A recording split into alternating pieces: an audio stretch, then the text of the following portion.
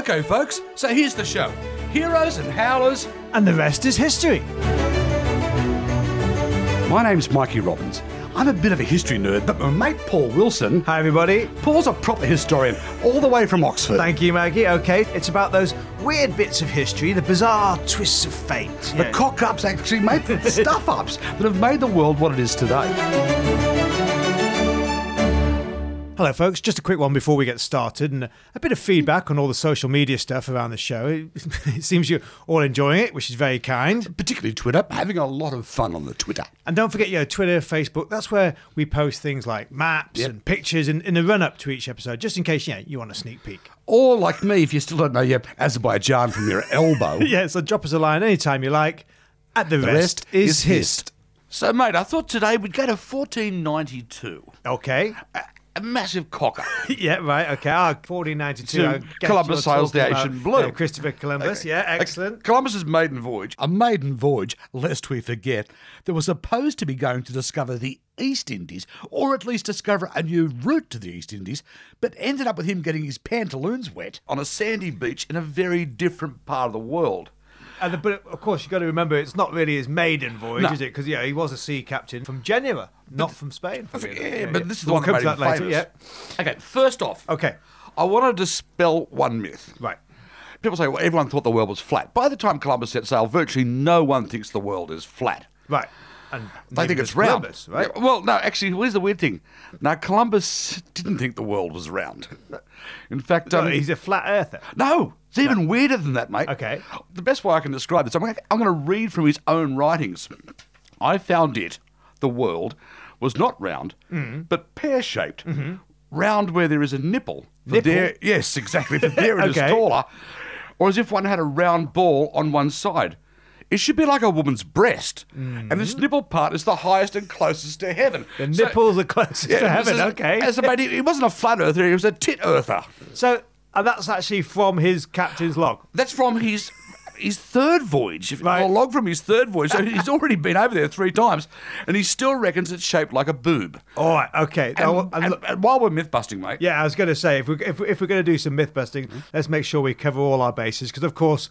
They talk about the discovery of America. America's been discovered, for hundreds and thousands of years. You've got millions of Native Americans, Aztecs, Incas living in both North and South America. Already. Even from the European point of view, you got, or at least there's a good chance you've got St. Brendan and all those Irish monks back in the medieval times. And we're also pretty sure, you got the Norsemen. You got Leif. Leif Erikson. Exactly, son of Eric. Son of Eric. Eric the Red. Columbus knew about these people as well. He knew about these voyages. It's really important to say he is not sailing into the unknown. And that's the other thing too. Remember, Columbus never set out to discover the new world, let alone the Americas. Yeah, exactly. In fact, he was actually pissed off that he came across the new world. Exactly, yeah. Because it all gets back to your favourite topic, the Silk Roads. Right. The Silk Roads are bringing in all the good stuff from Asia, from China and the East Indies. You've got Silk Roads, you've got the spice routes as well. You've got all the treasure, if you like. And, of course, the Ottomans and the people on the western side of Asia are slapping massive big taxes on all these products coming through to sell them into the European markets. It's how the Ottomans got rich, how the Venetians got rich. Yeah, exactly. The people in Europe, particularly Western Europe, because they're the end of the line, if you like, so they're paying the most taxes.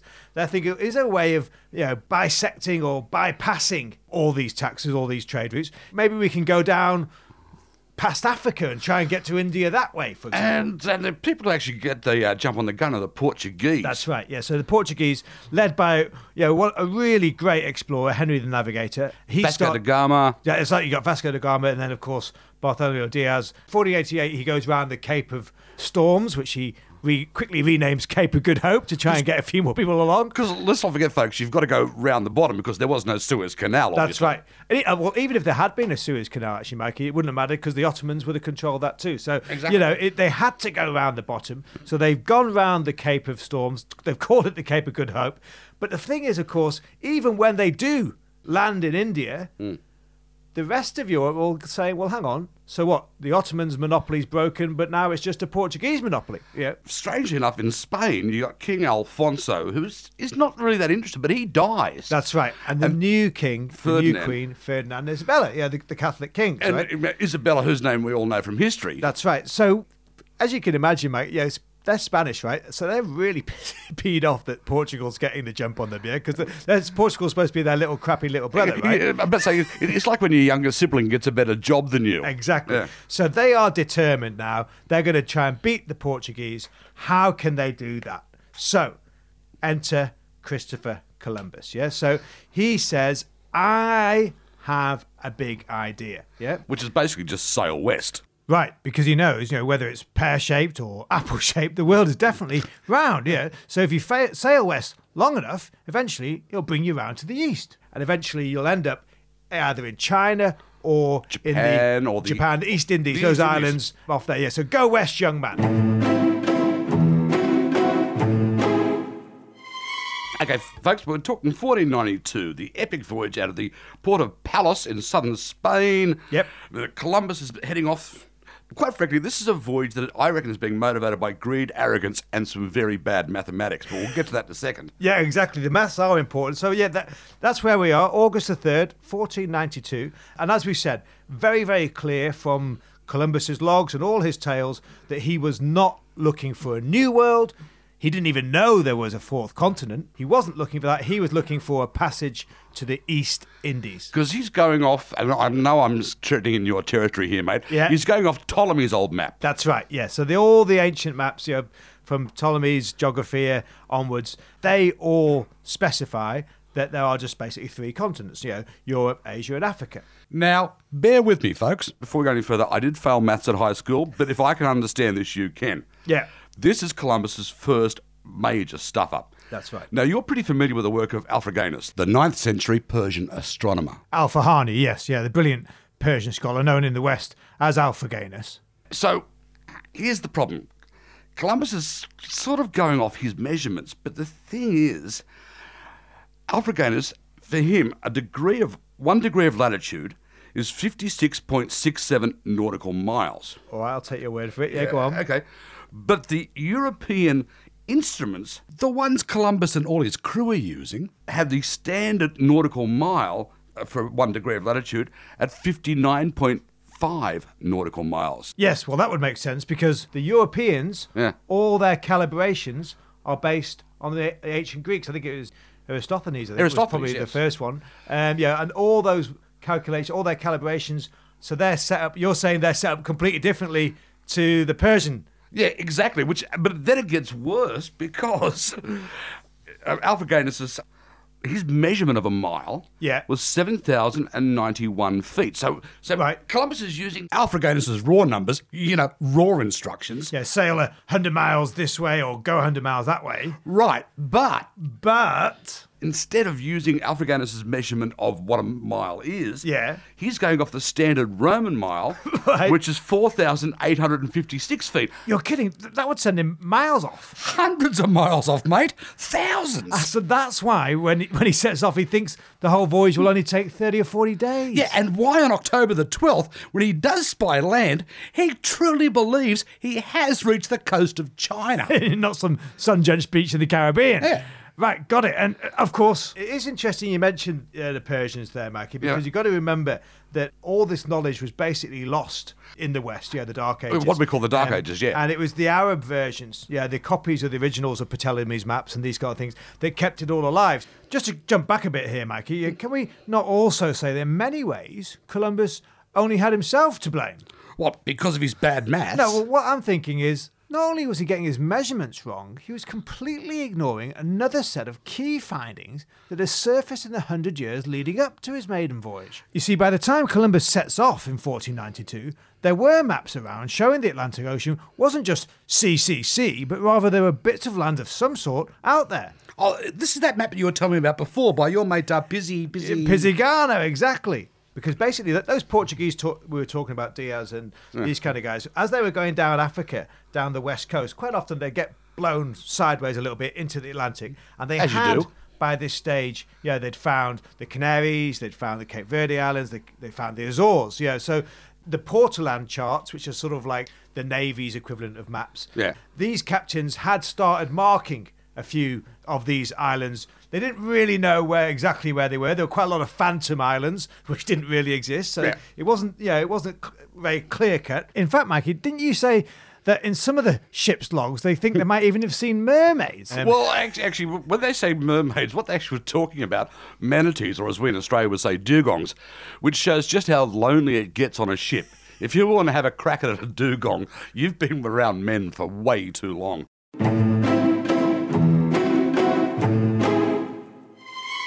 Okay, folks, today we're talking about Christopher Columbus and his maiden voyage of 1492, and just whether he did in fact set out to discover America, or if it was just one big cock-up. Right, so Columbus, with his captain's logs, we talk about mermaids, we talk about these phantom isles, and actually one of them is in his log, isn't it? Is that he talks about the Seven Cities island, which is, we don't know exactly where it is, but it looks very, very similar to what is now modern-day Puerto Rico. That's the other thing too, mate. Yeah, when they talk about him discovering America, he never actually set foot on the friggin' mainland. That's right. Yeah, he not only was he not looking for a fourth continent, he never landed on the fourth continent. Yeah, mind well, sorry, not on his first voyage. Yeah, but he did end up somewhere pretty nice. From what we can figure out, he probably set foot on the Bahamas. The Bahamas, that's right. Don't get me wrong, it's a great place to land. You can have your Bahama Mama on Grand Bahama Beach. I don't blame him. For those of you who've never had a Bahama Mama, may I highly recommend it. It's basically a tequila sunrise made with rum instead of tequila. Ah, okay. Won't let you down. So all right. So okay. 1492, Columbus, he set sail, he's head west. It's his maiden voyage for the Spanish crown for Ferdinand and Isabella. He's got, I think there was 3 enormous caravels, fully rigged ships setting sail. He wasn't going to North America. He certainly wasn't going to the USA, of course, because it wasn't even invented in those days. Right. Rather, as we were saying before, his whole mission centred on reaching China. And as far as he was concerned, that was where he went. That's the thing. Yeah. That's the thing. We talk about the great discoverer. To his dying day, he still maintained that he'd turned up somewhere off the coast of China. That's right. Because it was worth money for him to keep that myth going. Well, he had to, because if he came back and said to Ferdinand and Isabella, "Oh, sorry, couldn't find China, couldn't find the East Indies, but I found this new place," they'd probably say, "Give us your money back." It's like all they wanted to know was how to get to the East Indies. And let's not forget, by the time we get to his third voyage, he actually has set foot on the mainland. And look, we've got to give him credit for that. He was the first European to set foot on mainland South America, Venezuela, in 1498. I think, as you say, on his third voyage. And of course, he founded Hispaniola and Cuba and these kind of things. So here's the thing I've got to ask you. Yeah. Then why isn't it called Colombia? Why is it called America, not Colombia? Well, obviously, some of it still is called Colombia. The country's called Colombia. Yeah, and that's where the cocaine came from in the 80s. And when they say he landed in what's now Venezuela, at the time, that actually Venezuela was part of Colombia in the old days, and so that whole area was called Colombia. Right. What's now Colombia in Venezuela. But of course, Columbus wasn't the only captain out there sailing the 7 seas. And critical to our story is another famous explorer at this time, Amerigo Vespucci. That's a cool name. Yeah, he was looking for the fourth continent, and he set out. He comes after Christopher Columbus, not too much later. 1499, he lands in Guyana, which is the sort of northeast tip of South America, and he is looking for a fourth continent because by this stage, he's been reading accounts from people like Admiral Zheng He, the Ming Dynasty, Grand Fleet's Chinese captain. Those amazing Chinese voyages that often get overlooked in modern history. Yeah, those enormous junks about the size of the Titanic, which of course had in fact already landed in the Americas many times, except on the western seaboard. So he knows, this Amerigo Vespucci guy, he does know that there's a fourth continent, or at least he's pretty sure his calculations are going to find a fourth continent. And so when he lands there, he's the one who's truly discovering America. And the rest is history. Okay, folks, we're talking today about the cock-up that was Columbus's maiden voyage of 1492, and how when it comes to the discovering of America and the naming of America, we need to be paying tribute to this other great explorer, Amerigo. Amerigo Vespucci, correct. But all is not lost, is it, Paulie? Because your man, Amerigo... And I know I'm once again in your territory here. Yeah. He ends up on one of the most famous maps of all time. That's right, yes. So in 1507... probably my favourite map, Mikey, of all time, the Waldseemüller map, which currently lies in the Library of Congress in Washington. It's amazing you're married. So the Valsy-Miller map, it's a beautiful map to look at, and it's also groundbreaking because it's the first time ever in history the word America is used on a map. Yeah. Actually, before we go any further, I'm going to point out that Paul, in his man cave, actually has a copy of this map. Where most people have a picture of a car. No, you've got the Valsy-Miller map up on the wall, mate.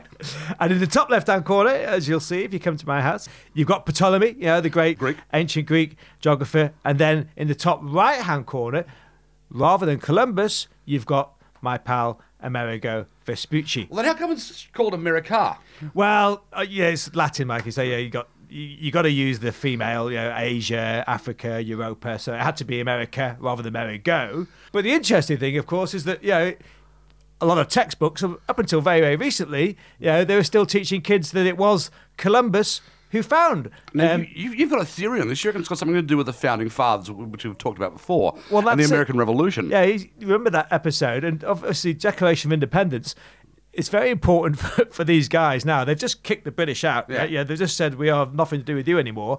So they can't really then start saying, oh, but by the way, all our history is about you. So they start looking for an alternative narrative. And so suddenly the Pilgrim Fathers get downplayed a bit. Yep. As does Henry Cabot. Yeah, exactly. Cabot gets washed out of history. John Cabot. John Cabot, sorry. Yeah, that's right. He's the guy who sailed to North America for the English under Henry VII. But he just gets forgotten. And all the textbooks suddenly say, oh, Columbus, he found America. And because they'd rather identify with the Europeans than they would with the nasty old British. They'd rather identify with Columbus, who we know was basically nothing more than a merchant. Yep. He was crap at maths. And he only ended up in the Bahamas by one of the biggest bloody mistakes in history. Yeah, and I think that's what we've got to say here. If we're looking at fluke, cock up, hand of God, Columbus has got to be the cock up, hasn't it? It's basically it's the cock up that changed the world. And also too, there's another interesting fact about Columbus that I know you've been dying to tell me. So I'm wanting to hear this, mate. Columbus, yes, wasn't really called Columbus. Oh, what was his real name? Well, his real name, if in Spanish or Italian, would be Christophe Colomb. I prefer to pronounce it colon. But people call him colon. So there you go, America. You were discovered by a colon.